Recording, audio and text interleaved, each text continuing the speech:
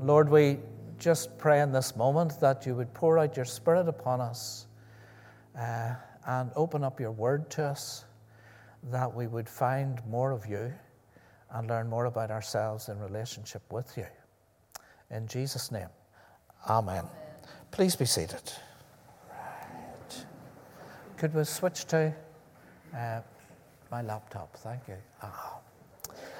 Last week we began to do this little series running into Advent on Revelation, and I told you the first 3 chapters of Revelation are almost like a separate book from chapter 4 onwards. It's a set of letters written to 7 churches, and at the beginning of chapter 4 it's almost like part 2 or something, and it starts with these words where the Lord says to John, who writes the words of Revelation, "I will show you what must take place."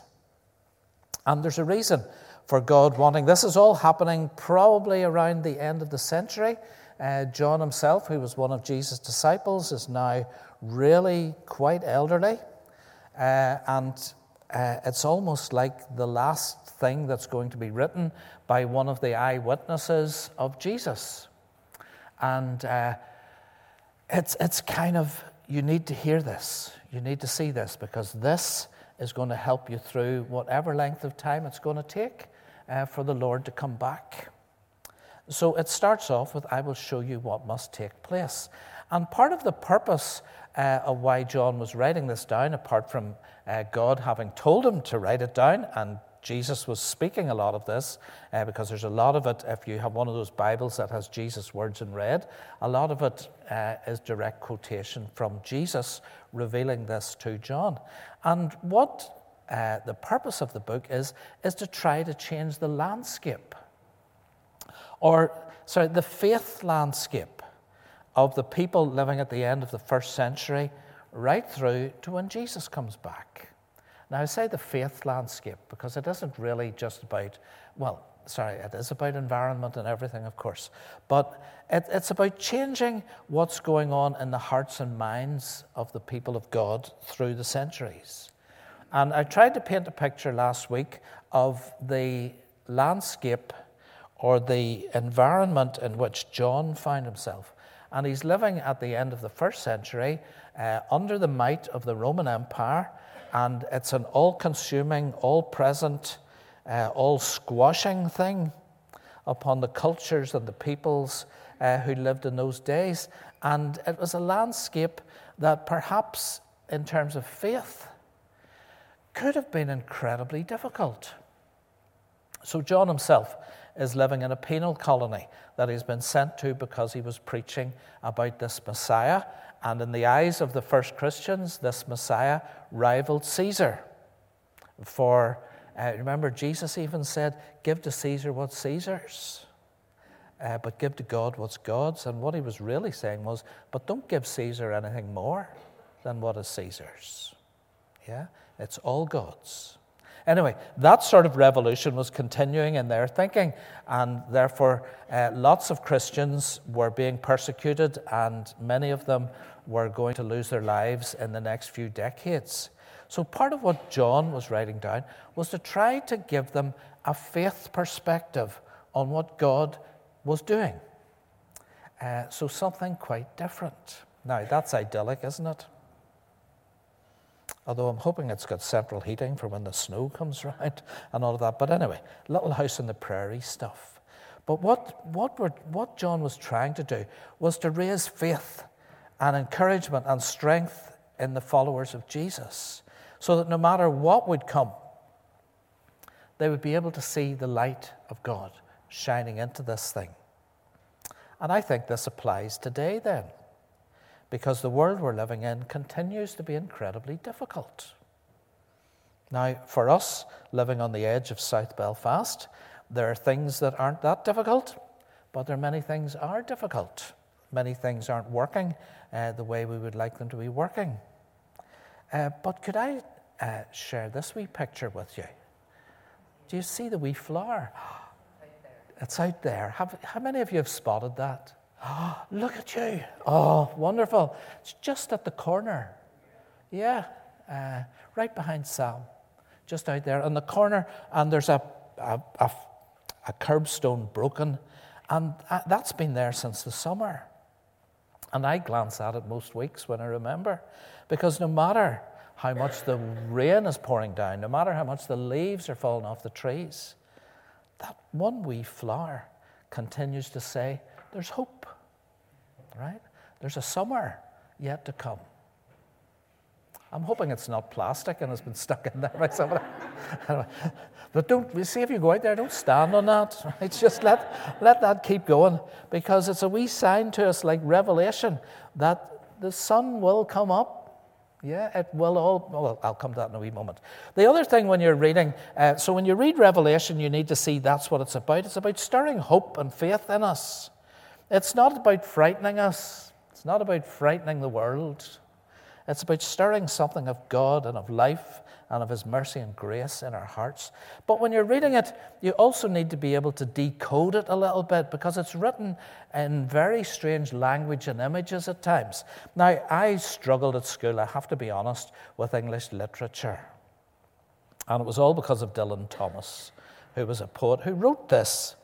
When all my 5 and country senses see, the fingers will forget green thumbs and mark how, through the half-moon's vegetable eye, husk of young stars and handful zodiac, love in the frost is paired and wintered by. It's wonderful, is it? Confusing, okay. Janice isn't watching this now. I fancied a girl in about 5th form in school. And she loved Dylan Thomas, and she wrote this in a card and sent it to me, and I pretended I liked it. I had no idea what it was about, and I couldn't figure out, is this a positive, or is this a negative? Is she telling me to go away, or is she telling me she'd like to be friends? I had no idea. It needs to be decoded. I just couldn't decode it, right? What about this?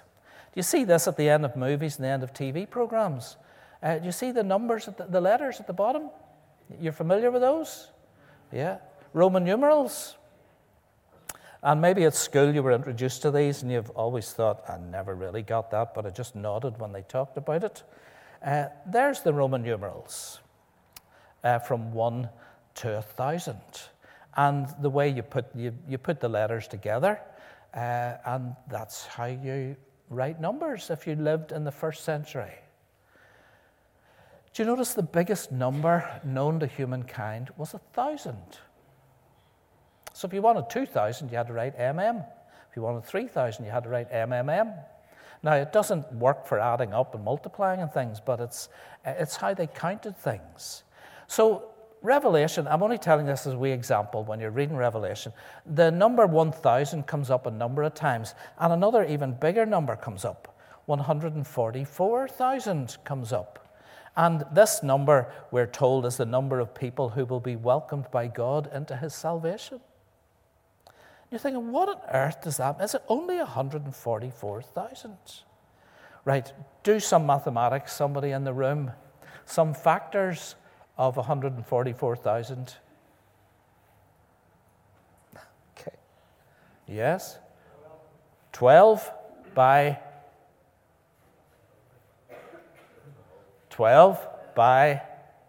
1,000. Look at that. Let's do a wee bit of decoding, because you can do this. If you were a Jewish person in the 1st century, what does 12 represent? The tribes. Your history. The 12 tribes of Israel. All the faithful of God through the Old Testament. If you had become a Christian in the 1st century, what does the second 12 represent? The 12 disciples or apostles. So the first 12 is all the faithful in the Old Testament up to Christ.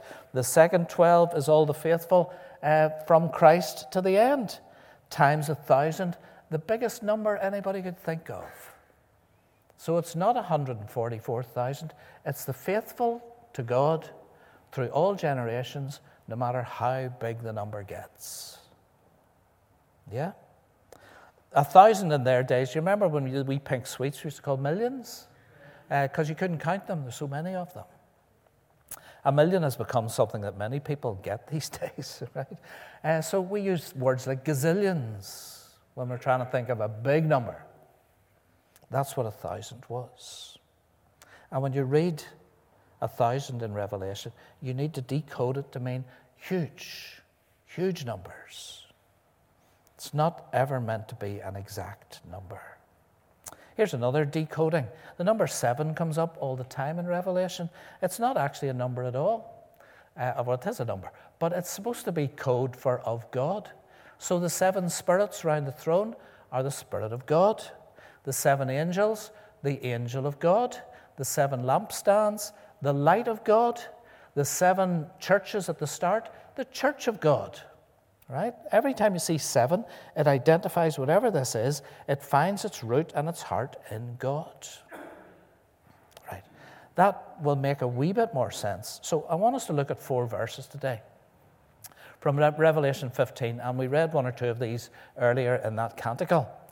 I saw in heaven another great and marvelous sign, 7 angels, the angel of God, with the 7 last plagues, the last plagues of God, or the last plagues that God has control over. Last, it really means final, because with them God's wrath is completed. And I saw what looked like a sea of glass glowing with fire, and standing beside the sea, those who had been victorious over the beast and its image, and over the number of its name. They held harps given them by God, and sang the song of God's servant Moses and of the Lamb. This is the song they sang. Great and marvelous are your deeds, Lord God the Almighty. We've already been singing some of this today. Just and true are your ways, King of the nations. Who will not fear you, Lord, and bring glory to your name? For you alone are holy. All nations will come and worship before you, because your judgments have been revealed. Okay, and here's the tenuous link to where Janice started at this morning. God is telling us that there is a time, and we'll go back to those complicated verses in a wee moment. God is telling us that the end of what must happen is judgment. Yeah? That's what is up ahead. Judgment. All nations will come and worship before you because your judgments have been revealed. Right? That's right at the end. Now, I need to paint a little picture for you to help you understand what judgment is about. Pretend you're living in a western cowboy town, right? And I didn't make this up. I stole this out of a book, this little illustration. And the judges weren't resident in every little village and town. They traveled around from town to town. And in the months or whatever the gap was between the judge coming to town, all sorts of things would have gone wrong. For example, one farmer would have sold to another farmer a cow, and the second farmer, the one who bought the cow, could have a complaint against the first one. This cow doesn't yield as much milk as you told me it does. Have to wait till the judge comes to town to sort that out. Someone else has moved a fence or opened a fence up, and their sheep are now grazing and watering them, drinking water out of someone else's well. And someone says, you can't do that, you need to put your fence back up. And they agree, have to wait for the judge to come to town. And all sorts of things like that could go on. So by the time the judge gets to town, everybody gathers in whatever that is they're gathered in, and they have all their complaints against one another, and the judge sorts them out. Let me read to you what is in the wee book. The guy who wrote this, the comment says this. Judgment will be done. Chaos will be averted, and order will be restored. The village as a whole will heave a sigh of relief. Justice has been given out. The world has returned into balance. A grateful community will thank the judge from the bottom of its collective heart. You see, that's what judgment is about at the end. It's about restoration. It's about correcting all the things that have gone wrong. It's about redeeming everything that is broken. It's about correcting things. It's about putting balance back in. It's about lifting up those who have been squashed. It's an entirely different image from the one we have of judgment, where we cower in fear at the thought of what might be done to us. It's one where freedom and balance and restoration is brought back to the world. Why else would all the nations come and worship before you? Because your judgments have been revealed. That's not something, it doesn't look like something to be terrified of. John was living in a world himself where judgment meant that. He's in a penal colony. Why would he not want the judgment of God to come? And our world is very broken. And Revelation, rather than being something that should bring fear into our hearts, is something that should bring joy into our hearts, that judgment is coming. And the gracious, kind, generous judge will restore and redeem the whole of the world. Let me take you back to the start. That was verses 3 and 4, that song. But the first couple of verses. I saw in heaven another great and marvelous sign.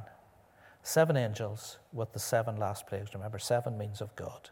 Last or final, because with them God's wrath is completed.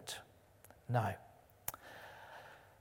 allow for the fact that John is living in the first century, and the images that he's using are images that would have made sense to the people reading this. So, plagues meant something to Jewish people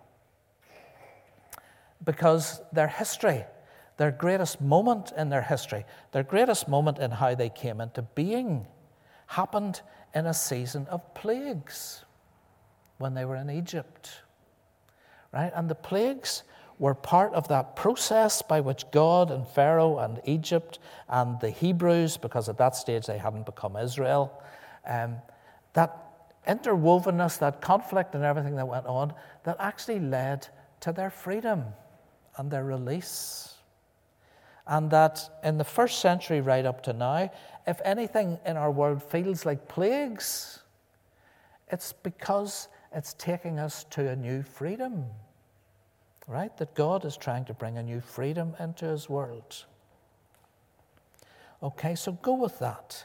It's for them, any mention of plagues didn't make them think, oh no. It made them think, oh, the possibility of we might be set free.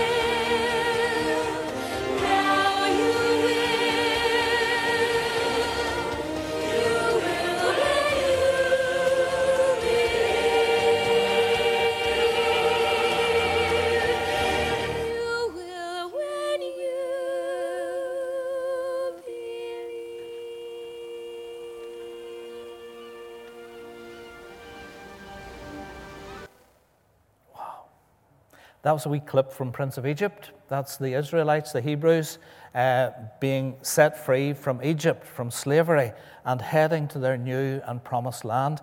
And it's very significant that the route to the promised land included a glassy sea. Remember last week? There was a glassy sea in front of the throne.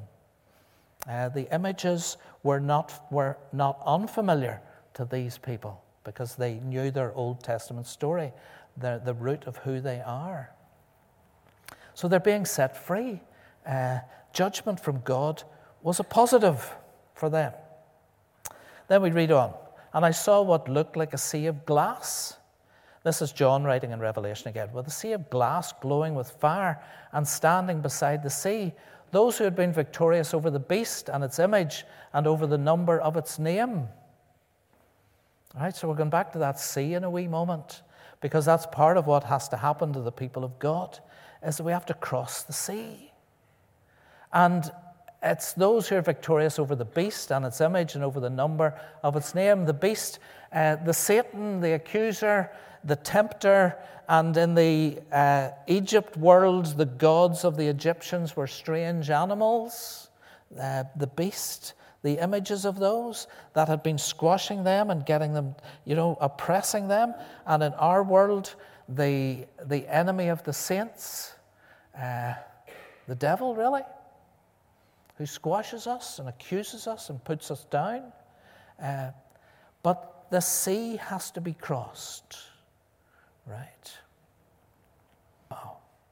So again, John is using an image from their history of the crossing of the Red Sea and of the whole crowd, the gazillions, the thousands, making it to the far side to find their new life and their new place. He's changing the faith landscape of the church to believe, just like way back at the beginning of Israel, there were these events and these things that would assault their faith, but that they would live through them and they would be victorious over them. They would have in God and in Christ and in the power of the Spirit the ability to cross through that raging sea and come out on the other side. To be victorious over the beast and its image and over the number of its name. And on the far side, they held harps given them by God and sang the song of God's servant Moses and of the Lamb. And way back in Exodus, when they came through the sea and come out the other side, we're told that Miriam, the sister of Moses, sang a song.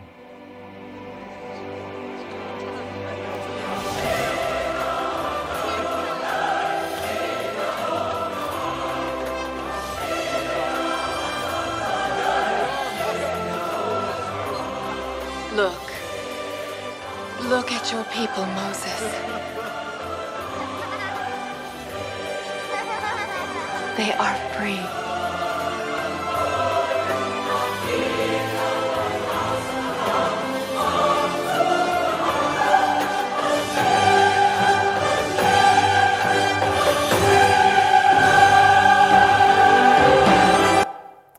There is a day coming when the Lord will come back, everything will be restored. Everything will be made new. And we live in the days when the freedom from Egypt and from slavery is found by the blood of the Lamb, the cross of Christ. Remember, the blood was put on the doorposts of the Lamb, the Lamb's blood on the doorposts. Then gone through the sea, gone through, which is represented by baptism in our world, and out on the other side into this new life as the people of God. And John is using images from their history to let the New Testament Christians know that what happened in their historical world is what's happening in the faith and the spiritual world for us. It's the same freedom, washed in the blood, set free by the waters of baptism and the cleansing of God into our lives, so that we are free to live in the new land that as yet is promised but has not yet come. but one day it will. And do you notice John, and I made it in great big letters, they held harps given them by God and sang the song of God's servant Moses. But it isn't any longer just the song of Moses and Miriam and of the Israelites way back then. It's the song of the Lamb, Jesus Christ. The Lamb who died on the cross. The victory over everything that is evil and that is wrong and that is trying to destroy the world has already been won by the Lamb on the cross who rose from the dead. And the song that was sung, that we started with, we go back to it. Great and marvelous are your deeds, Lord God the Almighty. Just and true are your ways, King of the nations. Who will not fear you, Lord, and bring glory to your name? For you alone are holy. All nations will come and worship before you, because your judgments have been revealed. And they aren't those judgments, right? They're not those judgments. Here are the judgments of God on those who are in Christ, who have turned to Jesus. You are called. You are called. You are mine, says God. You're the children of God. You have purpose. You are forgiven. You have a future. And all the accusation and all the lies that come from Satan about who you are and about your worthlessness and your purposelessness and the disappointing nature of our world are exactly lies. These are the judgments of God.